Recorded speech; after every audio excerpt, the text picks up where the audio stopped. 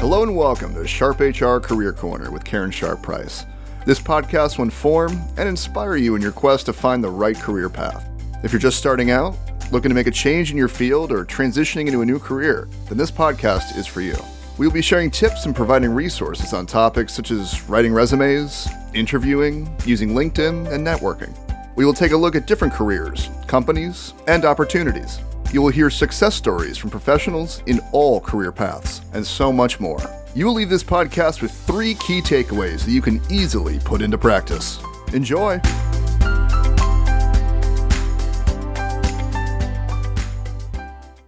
Welcome to Sharp HR Career Corner. I'm Karen Sharp Price. Thank you so much for listening to our podcast today. We've invited Duncan Kirkwood to join us. He has a great career story that I know it will inspire many of you who are about to hear it. And I thought this would be a great 2-part episode to finish off 2021 with our podcast. So thank you so much, Duncan, for coming on and talking to us today. Oh, now I don't hear you, Duncan. Hold on. No, I'm just joking. Nice. Thank you for having me. You're very welcome. Thank you. That was good. I'll give you that. The pause was like, oh no. So let's start. Let's start your whole journey here. Let's talk. Where did you grow up? Where does the story begin? Yeah, so I'm from Buffalo, New York. I grew up on the east side of Buffalo, in Central Park, over by Bennett High School. Okay. Very rough time, very rough neighborhood.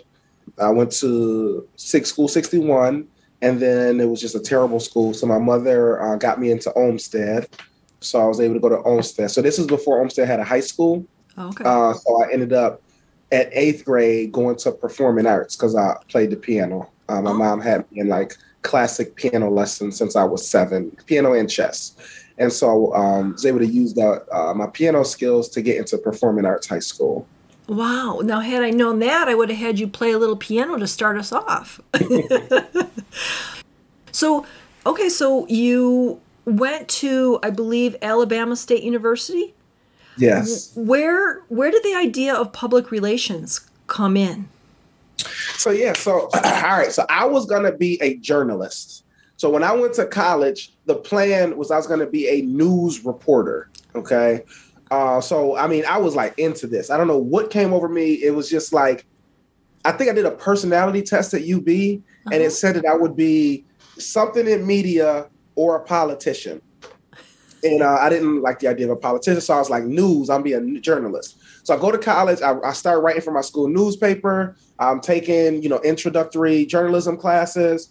And then after 2 semesters, I realized I'm not a good writer. Writing for news is incredibly difficult. It's they use a different language. It's called Associated Press style.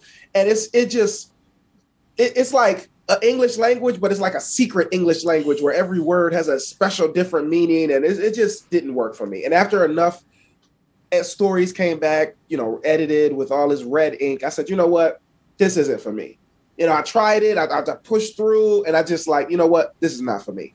So I decided I had to find a new major, and I was looking in the Department of Communications, and I came across public relations, which at the time I didn't even know what that was. So I had to do some research, and I was like, oh, okay, I like the idea. I could get help make people famous and get them on magazines and stuff like that. And I was like, that sounds like something I could do. And I really liked it. So then I switched my major to public relations. And since it was in the same department, I didn't have to retake too many courses or anything like that. Okay. And so when you started in public relations and really started to get into it a little bit deeper, did you have that moment ever where you were like, this is it? This is what I should have been doing? Kind of. So, no. Okay, so I've never had a job in public relations. Okay. But my entire life, I've never had a job in public relations, right? But the skills that I learned getting a public relations degree, I've used in every job. So the moment in college for me was when I got ready to run for student body vice president.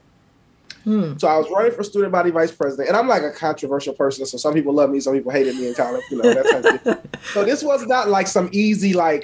I was going to have to battle, and, but I'm a public relations major running up against, I don't know, I think it was a political science major or something like that. Right. And so they're like all political science-y with their, college campaign. I'm PR. So I'm running ads. I made a video. It was funny. This is way too much information, but we had like TVs, like monitors in our cafeteria. Uh-huh. I don't even know why, because they never played anything on them. But I made a video, like a Vote For Me commercial. Uh-huh. And then I got it on a CD and I had it played in our cafeteria every day of the election, right? Because there was nothing else being played there. So I was doing stuff like that, door-to-door outreach. I knew how to get flyers made, where to get them in bulk for a good price. So, I had like this ridiculous, large campaign for a college that nobody had ever really seen. Huh. A campus election is normally, you do the debates and you tell your friends and maybe make an announcement in class. They had no one had ever seen people with T-shirts and dance groups, fire engines coming across campus, and it was just unheard of. Not to mention I had a team of people knocking on doors every day, and it was like nobody had ever experienced anything like this. And I had water bottles, and I stripped off the labels, and I printed labels and put the Vote for Duncan around the water bottles, and it's Alabama, so it's super hot. And I'd be at when the Greeks would do their big unveiling ceremonies, take off the mask, who just crossed. Me and my team are throwing out hundreds of waters with our logo on them and stuff. It was just incredible. So needless to say, I won pretty strongly. That to me was I like this public relations stuff. You know what I mean? Like that. Yeah. This is good stuff here. So you graduate, you got a degree in public relations. What do you want to do with that now? So I wanted to go work for a public relations firm. So I applied to 43 public relation firms. Wow. And I got 43 rejection letters. Wow. Because they wanted you to have, PR firms want you to have the degree, you have to have the credential, but they also want 3 to 5 years experience, which obviously I didn't have. And so... Except you had a heck of a campaign that you did. Right. If they had only seen that, they would have hired you in a minute. Well, I put that on there, but they wasn't. They didn't understand the depth of what you did.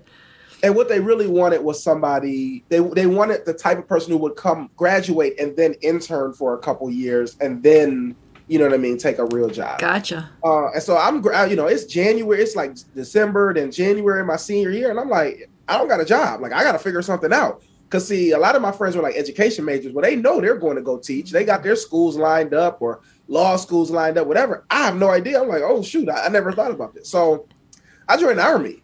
I said, I'm not going back to Buffalo to go live in my mom's basement. That's not happening. So I enlisted January 11th of 2007. January 11th of 2008, excuse me.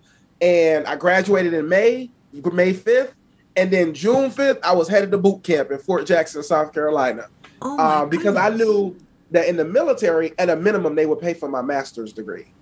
So that was so I didn't do full time. I did part-time, the Army National Guard. So they would pay for my master's degree. So go to boot camp in 2008, come back, and then I started grad school in ROTC. So I ended up, once I got my master's degree, I also was an Army officer.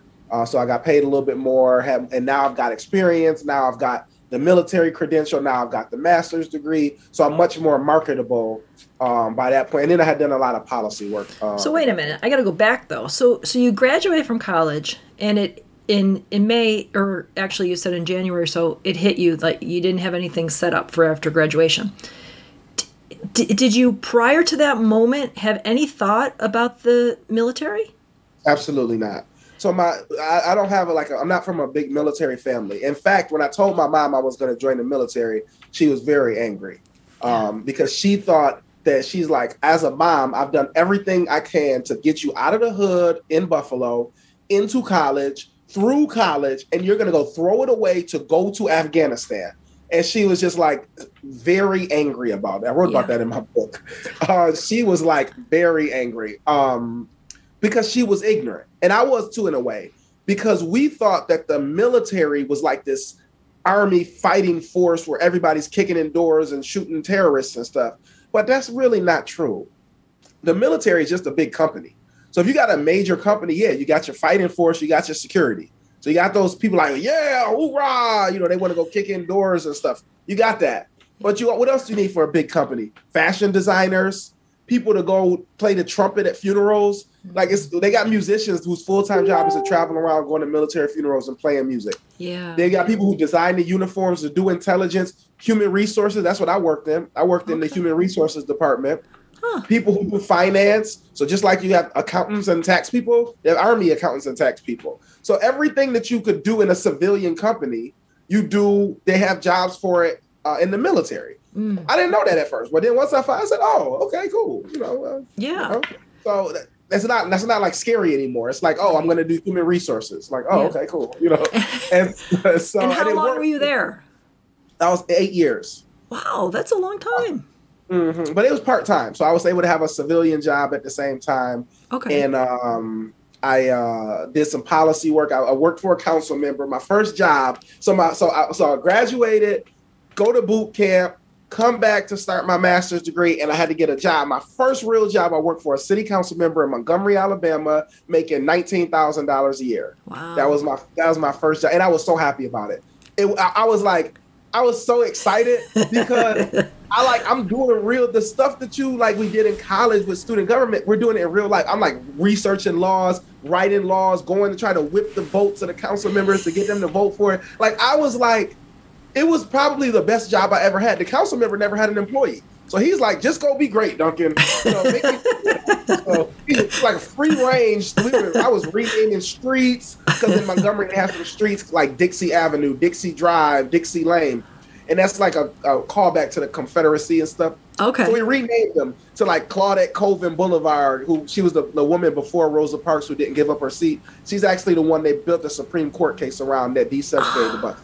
Anyway, so we renamed it like Claudette Colvin, Jesse Owens. We were, so I got to do anything, like anything. Yeah. And so it was like a great job. I wasn't making no money, but it was a great job. So yeah. Then after that, the current school board president in Montgomery Public Schools, her name was Charlotte. She stepped down from Montgomery Public Schools school board to take a position as the state director, the state outreach director for Students First. Okay. Students First was the organization that Michelle Rhee has started in D.C. So she was the chancellor of D.C. schools, and she turned around D.C. schools by doing all of this stuff that everybody always knew needed to be done, but nobody would have the fortitude to step up to the union, to fight against the teachers union. So she fired bad teachers, bad principals. She opened charter schools. She gave parents school choice. I mean, she just did all the stuff. She tied teachers' pay and opportunity to their evaluations and to their how good they were doing in the classroom. She got rid of seniority as the be all. And she was a radical. She wrote a book called Radical. Wow. And so she turns around DC schools. The union couldn't get her out at first. So then in DC, the mayor appoints the chancellor so that the union just got the new mayor elected so the new mayor could get rid of her. So now she's out. And all these governors come to my state, come to my state. So she went on Oprah and she said, Oprah, I'm starting a national organization to transform public education called Students First. So anyway, that was Michelle Rhee. Wow. When they opened a chapter in Alabama, the school board president became their outreach director in Alabama, and she needed an organizer. And she had seen me doing this work with the council member and said, Duncan, are you interested? I didn't know nothing about education policy. I mean, nothing. Yeah. I didn't know the difference between a magnet school and a charter school. I just didn't know at all. Okay. Right. So then I go meet with her. I'm quick Google searching. I'm trying to research, trying to do a little bit. And I tell her, I said, listen, Sharon, I'll be honest with you. I don't know much about education policy. She said, but you know the community. She says, you know how to connect with people in the community. And we want you to come work. I want you to come help me do this work across the state of Alabama. And I said, okay, what's the salary? Now, at the time, I'm making $19,000. So I said, what's the salary? She says, $37,500. I say, yes. Right? So I take the job with Students First. So I'm doing that for a couple of years. I'm going around the state. I'm working with teachers, with fighting for education policy and change. And I meet this guy He is a state director for a national nonprofit. So this national nonprofit called BAYO, the Black Alliance for Educational Options. They've got chapters in like 13 states. He was the state director for Alabama. So we meet and we have lunch and we're talking. He said, and I'm like 26, 27. And he's like, you know what, Duncan? I like you. He said, I'm gonna be honest with you. I'm not staying here in this job. He said, I'm leaving this job in 9 months. I'm going to start my own private consulting firm. And I said, okay, cool. He said, I want you to be my replacement. And I say, oh, thank you. So then I go back to work. That's like, I don't hear from him again for another 4, 5, 7 months, whatever. Yeah. And like seven months later, he calls me, said, Duncan, I just resigned. I'm no longer with BAYO. So I'm going to recommend that they interview you to take over. So the national staff comes in, they're interviewing all these people. I'm by far the youngest, by far the least connection. And they take a chance on me. Now, let me tell you how I dazzled them. This is, okay, so y'all, if there's any students that watch this, let me tell you how I dazzled them. I go in, we sit down, and they always ask you your personal story. So I tell them my personal story. Then they always ask you this question. What do you know about our organization? Okay. And what they didn't know is that I'm Duncan Kirkwood. So when I have been preparing for weeks. They didn't even tell me the salary. I didn't even know the salary. I just knew it was obviously state director makes way more than I'm making. Right. So they said, what do you know about the organization? I said, well, I know your mission is, and I had memorized their mission. So I recited their mission. Our mission is to, work with low-income families to increase educational opportunities for Black and Hispanic low-income families across the state of Alabama, blah, blah, blah, blah. They were like, they were like blown away. You know what I'm saying? They said, man, that mission sounds good, right? So then I talked a little bit more about, and anyway, they ended up taking a chance on me. Wow. And the salary was $75,000. So it essentially doubled my salary so my first job, council member to first student, it doubled from 19 to 37, basically. Yeah. Then it doubled again to be the state director. Now, I was an executive, so I'm the state director. $5,000 limit credit card. I'm getting reimbursed for mileage because I got to drive back and forth across the state. I'm still getting my monthly drill check from the Army. So my paycheck was like $2,400 every 2 weeks. On the off weeks, I'm getting like $400 or $500 for mileage checks. And I'm getting once a month $500 from the National Guard. And I'm doing great work. I'm doing something I'm passionate about. I'm fighting for the education of low-income children across the state of Alabama. And so, yeah, that was... All right, now wait a minute, though. Your mother had to be extremely proud. Oh, yeah. At that moment. Funny thing about my parents, Karen, they're so proud, but they really have never really known what I do. Right now, it's simple enough for them to understand that I'm a speaker. So they can get that. But when I'm the state director of a nonprofit fighting for educational equity, and I'm a lobbyist, I'm technically a lobbyist as well. Huge. They just had no concept. Like they're old school. So those type of jobs those words don't mean anything to them. Right. You know what I mean? Right. And they just have always been supportive and pushing me, and it's been great. So then doing the work for BAYO, and then I had a life-changing moment. I helped write the charter school law in Alabama. We passed it in the state legislature. It had before I took over as director, it had failed twice in years prior. The union destroyed it. Because see, the teachers union in Alabama is different. See, in here, we have a white teachers union in Buffalo, right? The teachers union is like largely white, suburban, you know what I mean? And the kids are largely Black and Hispanic, right?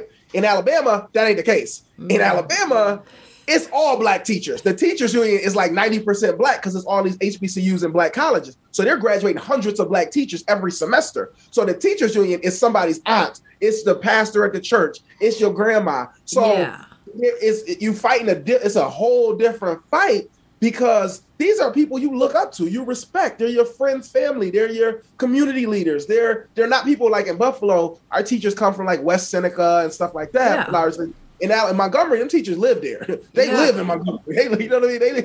In Birmingham, the teachers live in Birmingham. So it's a whole different type of battle. And anyway, we passed these laws under my leadership. It was great. And my boss comes to town. I'm like, promotion time. You know what I'm talking about? We passed that law and we added on a voucher. We just been doing incredible work.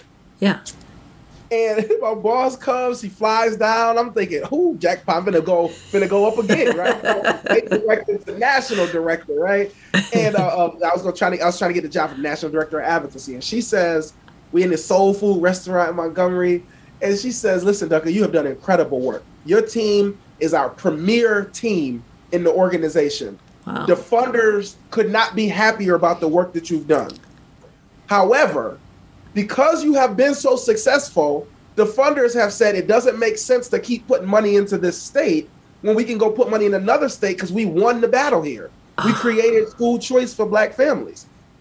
And so this was like September. She said, "So as of December 31st, we are closing down this Alabama chapter of the Black Alliance for Educational Options. Oh You and my your gosh. people will find new jobs." Now, she was like, "Listen, for the next 3 months, we're going to help support you. We'll write letters of recommendation. We'll plug you in our networks.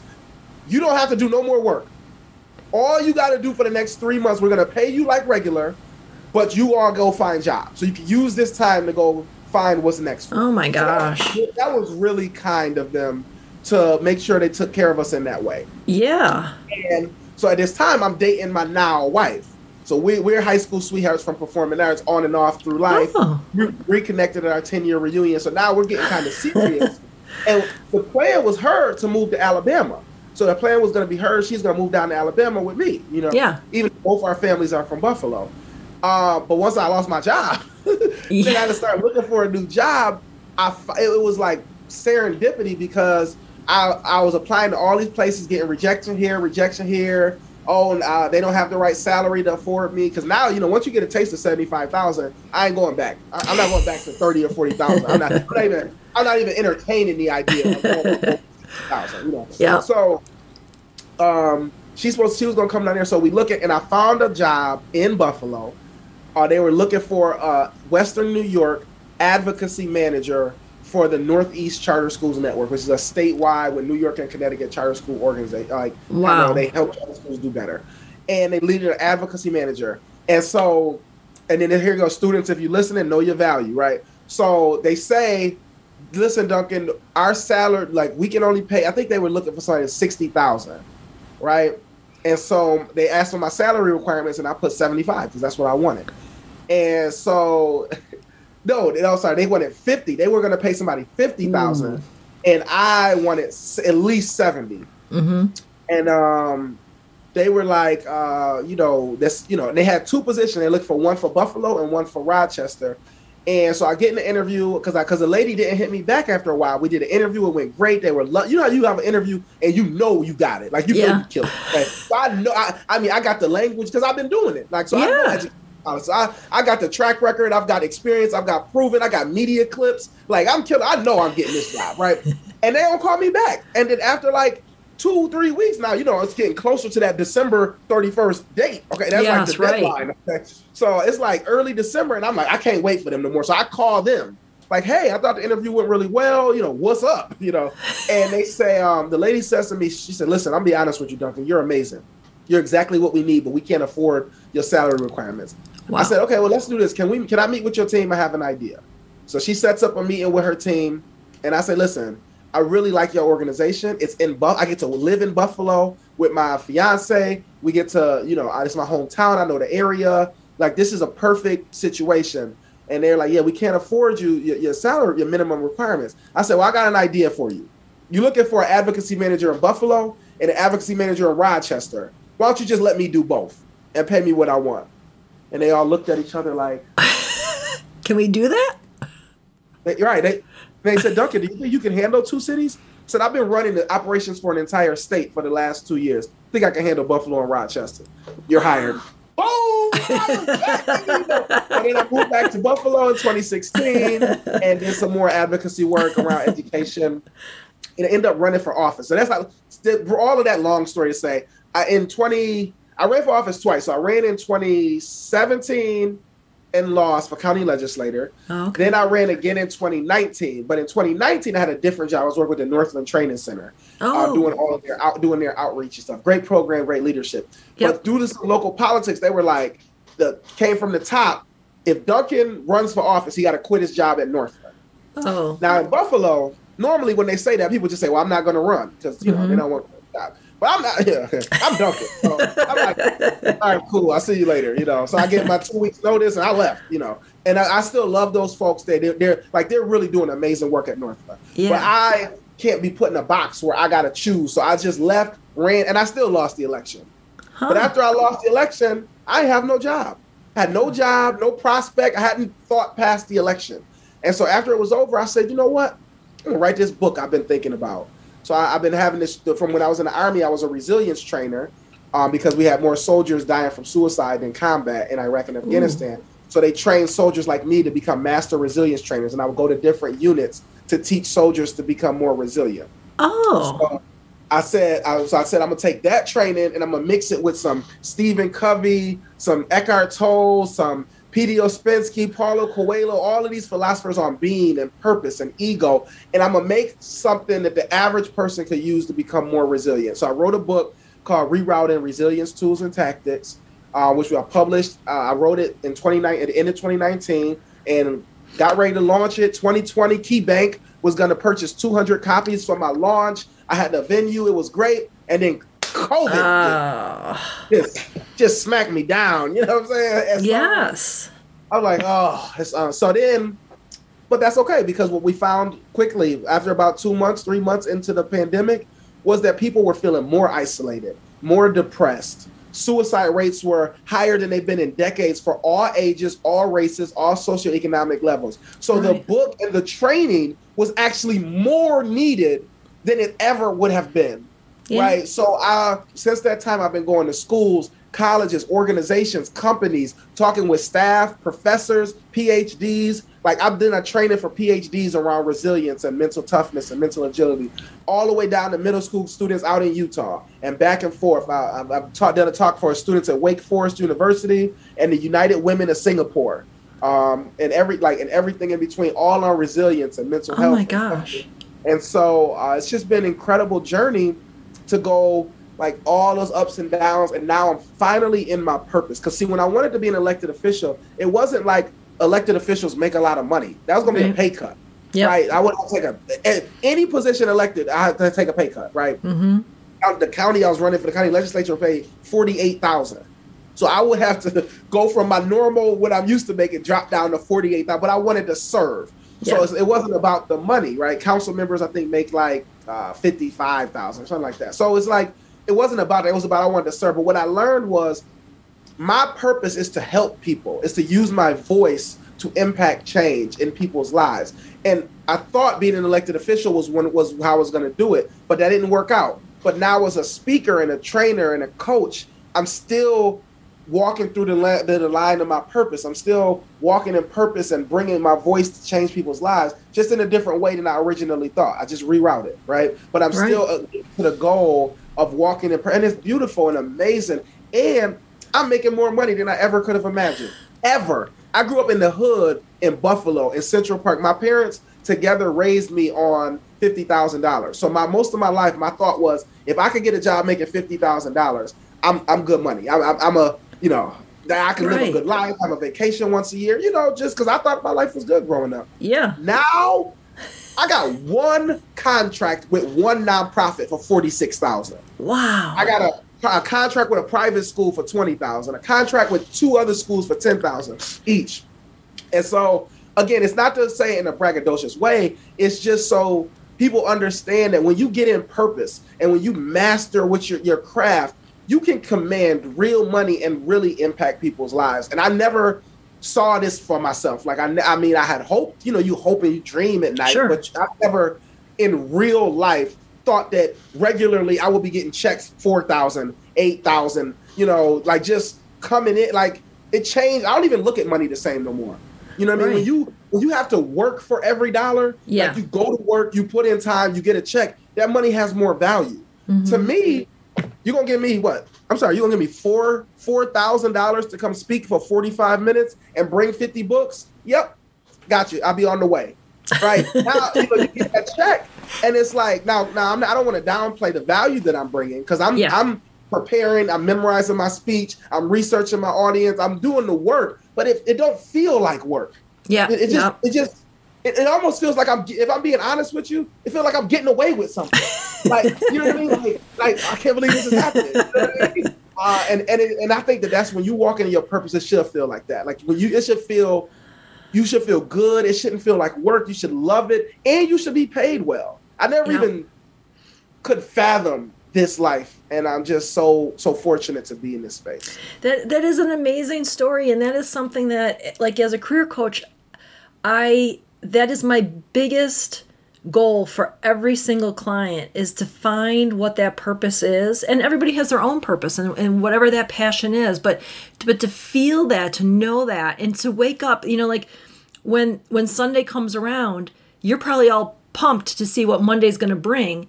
And some people are dreading having to go back to their job on Monday morning, or, they can't wait to get to Friday. And you are probably, I can't believe Friday's already here. Like, I don't want it to be here already, because you got so much more to do. So it's just such a different space to be in. And it's such a great place to be in.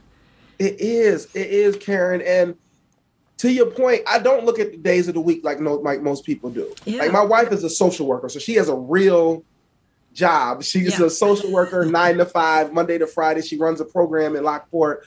Really powerful stuff. But at the end of on Friday, she's like, whew, let me get a glass of wine. It's been a week, right? And I'm like, every day, the week and the weekend don't mean nothing to me. I work on the weekends, and I'll take a day on the week off. You know what I mean? Like, if I get too stressed out, like I have like back-to-back Zoom calls or something, I say, you know what?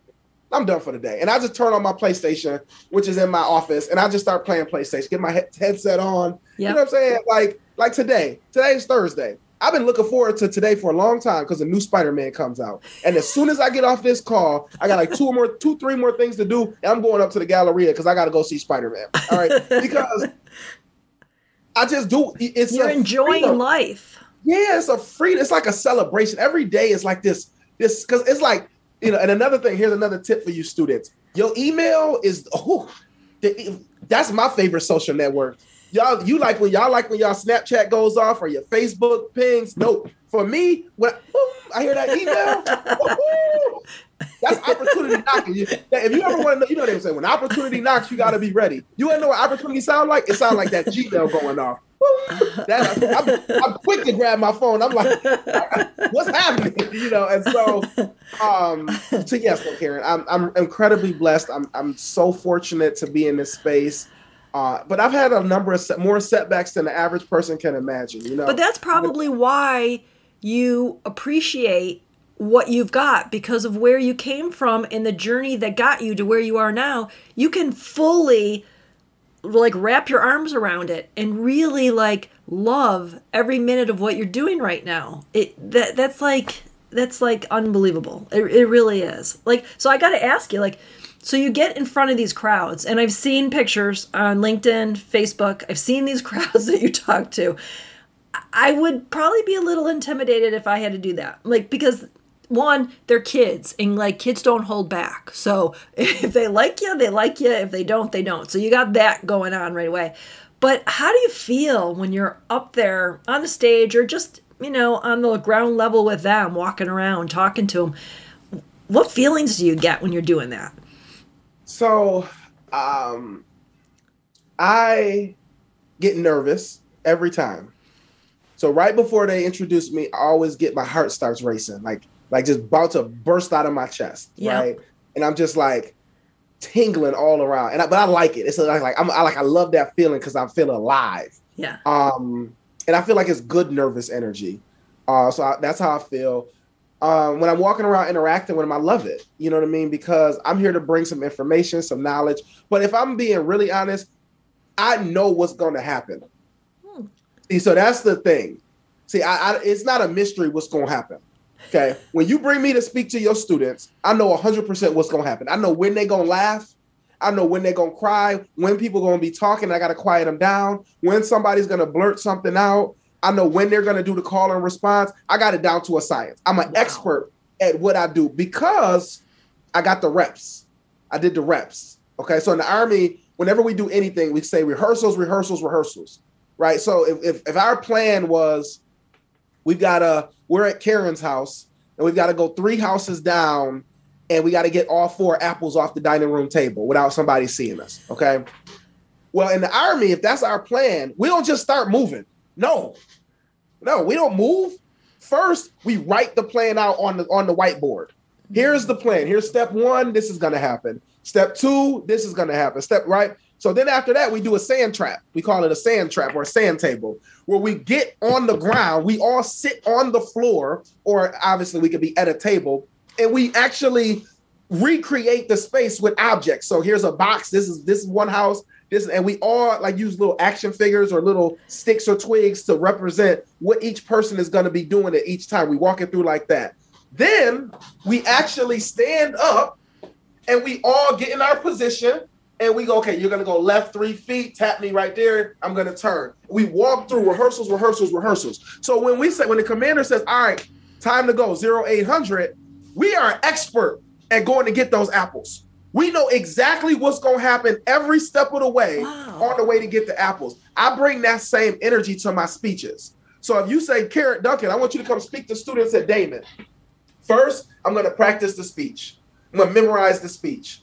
I'm going to research Damon, throw a little stuff in there to make sure that speech fits what is going on currently at Damon or in the news, right? But then I'm going to say, and right here, this is where I do it. You know, I say, next, we're going to bring up Duncan Kirkwood.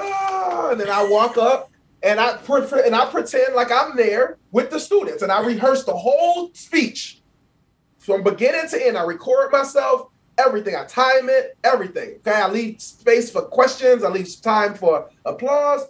Then, all right, I'm feeling good about the speech, right? Now I go get some people. I go get my kids. I go get some friends on Zoom, my frat brothers, and say, listen, I'm about to do this speech. I need y'all feedback. And I do the whole speech for them. And I get feedback. And I know, so now I know when they're going to laugh, when they're going to have a question, when there's going to be a long pause, because I got a little mini audience, right? So now when I come up on stage at Damon, I'm ready, Karen. You get what I'm saying? Wow. I am ready to roll. I know exactly what's about to happen. Now I've done that 60 times this year. So now that I've done it 60 times, I am a total expert at what's going to happen when I come to get on stage. And so the rehearsals built that confidence where not only am I confident that I can do a good job, but I know exactly what's going to happen. Like I'm 100% clear on what's going to happen. And at the end of this session, you know not this session, but at the end of the talk, yeah, I'm going to have a line of kids coming up to me to take selfies because they were so moved and so impacted by what I shared that they're going to be lined up to take selfies and follow me on social media. Wow. Right? Because I prepared myself for this moment through rehearsals, through practice. That impact that you're having on those kids that maybe grew up in a similar style that you did and see you up there and see you how fired up you get and how you know, I don't know what what you say in your speeches, but if you talk about where you came from and where you are now and how you got there and some of the bumps along the way, I mean, that's got to be an incredible, humbling feeling for you to then get a chance to see them one-on-one on the side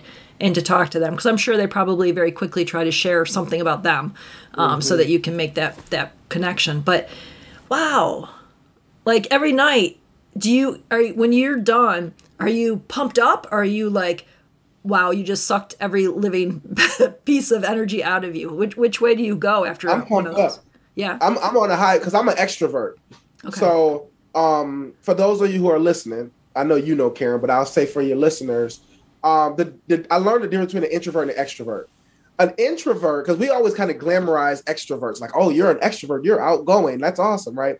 But the difference, there's a real difference. Introverts create their own energy, right? Like, so if you're an introvert and you had a really bad day, you're going to come home and you need peace and quiet so you can get yourself together, recreate your energy before you interact with someone else. Have a you're an glass of extrovert, wine. and if you're an extrovert and you have a bad day, you need to talk to someone. Because you need to pull energy. Extroverts can't create their own energy. They pull energy from other people. So me being an extrovert, when I go speak, I'm pulling energy from all the students. So at the end, when we're done, like I am like so full of energy, I've like gotta like calm myself down because I've had so much of an energy exchange and taken all their vibes and energy that I'm like, whew, I gotta like, you know what I mean? Like, okay, all right. Okay, I'm back. Yeah. Which is why I love when, like, after I get done, the principal or somebody say, "Oh, Duncan said this, and that goes with our school mission, and we're just so happy. Thank you, Duncan." And they're talking that they can give me like another minute or two so I can like, kind of just catch my breath and stuff before I start interacting with folks. That is amazing. So how would you like someone to describe you to a group of people and what you do? What is your key words that you like to have used around you to describe you? So I am a global resilience advocate. That's what the shirt says. I like the shirt. Yep, I noticed that. That is a made up title. I just made that up. Well, actually, sounds good. Actually, a PR firm made it up for me. But yeah, so it sounds important. So I like that as a title. But I'm a speaker. You know what I mean? If you want to get fancy for the college educated circuit, I'm considered an expert on psychological resilience. Wow. So if we need, sometimes those PhDs need the fancier terms. So I tell them that I'm an expert on psychological resilience, helping build the psychological resilience critical for success. Okay, like so we got that down. But if you just say like, what is Duncan? He's a speaker. I'm a speaker. Wow. Right. Like I'm a motivational speaker. I'm a trainer. I think you have a stronger impact though than most speakers. Yes, 100%. I have mastered the ability. Okay, I'm gonna get real earthy for a second. Okay, so I have been reading books on being and purpose like nobody's business. Okay, I've been just everything from Freakonomics, The Alchemist, The Celestine Prophecy, Nikolai Machiavelli's The Prince, Rene Descartes' Thoughts on Meditation, like everything I can get, my Sun Tzu, The Art of War, The Kybalion by the Three Initiates, like I'm reading all of this stuff, right? And I have learned how to connect to other people's energy. Okay. Mm. I have mastered the ability to be in a space with someone and connect to their energy. And now, once I quickly connect to their energy, then I can move it. Then I can sway it.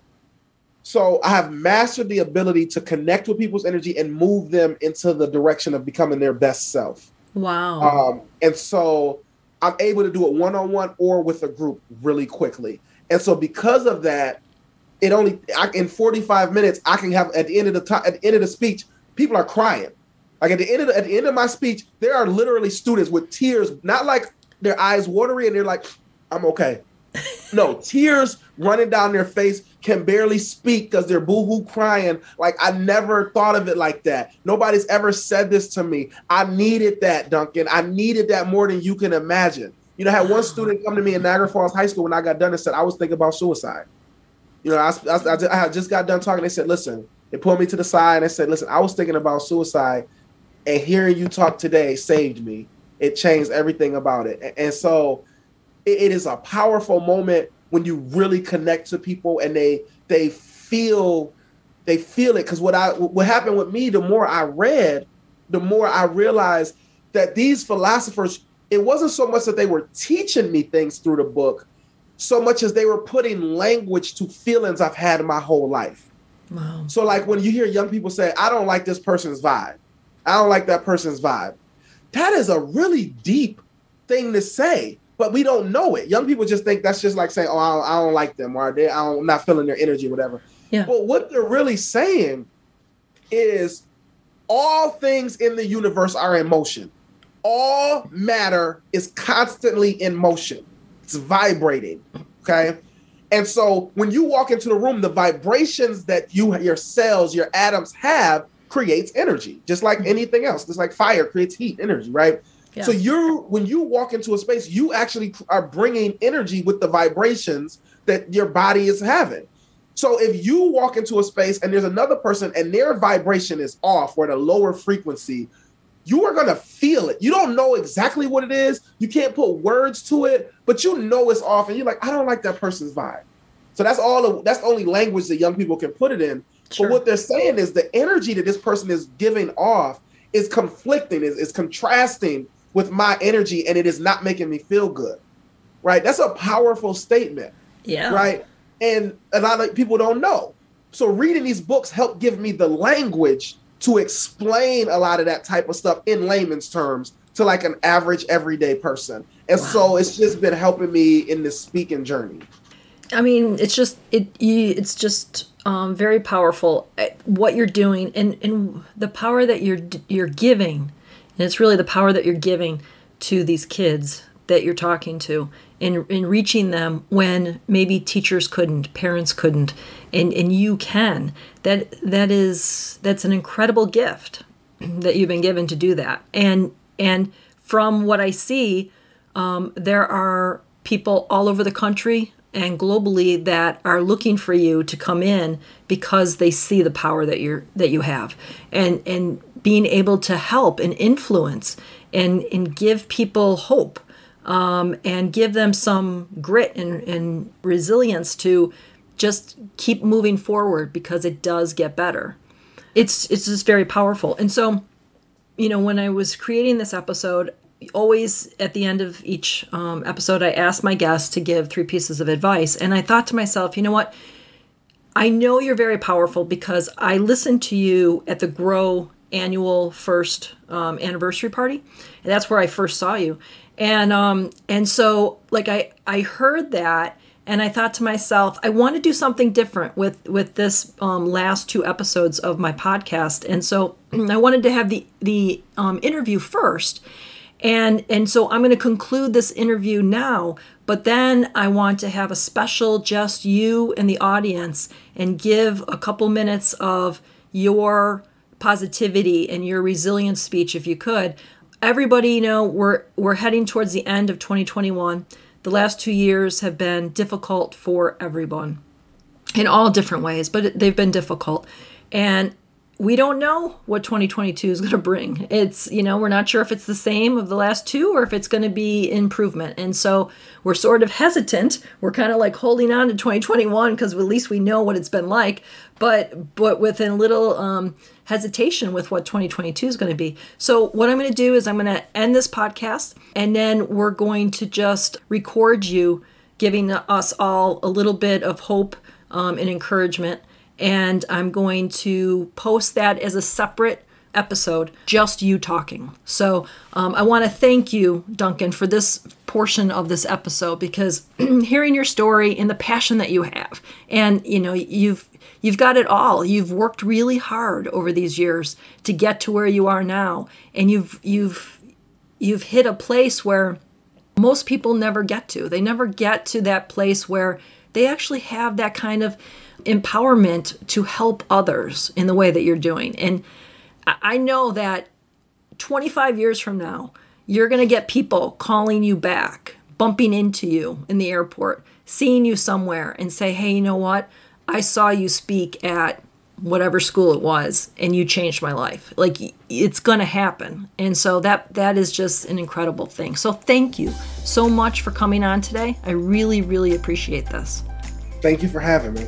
Thank you. And everyone, thank you for listening to Sharp HR Career Corner. I started this 2 years ago, and we're still going strong. I really enjoy having these kinds of conversations, learning about people that are right here in Buffalo, and learning about their stories and the incredible things that they're doing. So if you know someone who's part of this great resignation that we apparently are going through in this country, and they want to make a change in their career but are having trouble figuring out what to do, please contact Sharp Human Resources. We'd love to help you out. So go to sharphumanresources-buffalo.com for more information.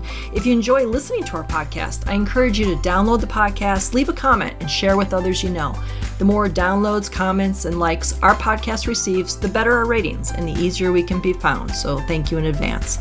Until next time, be kind, everyone. We need to show a lot more kindness in the world, and it starts with you and I. Thanks again for listening, and have a great day.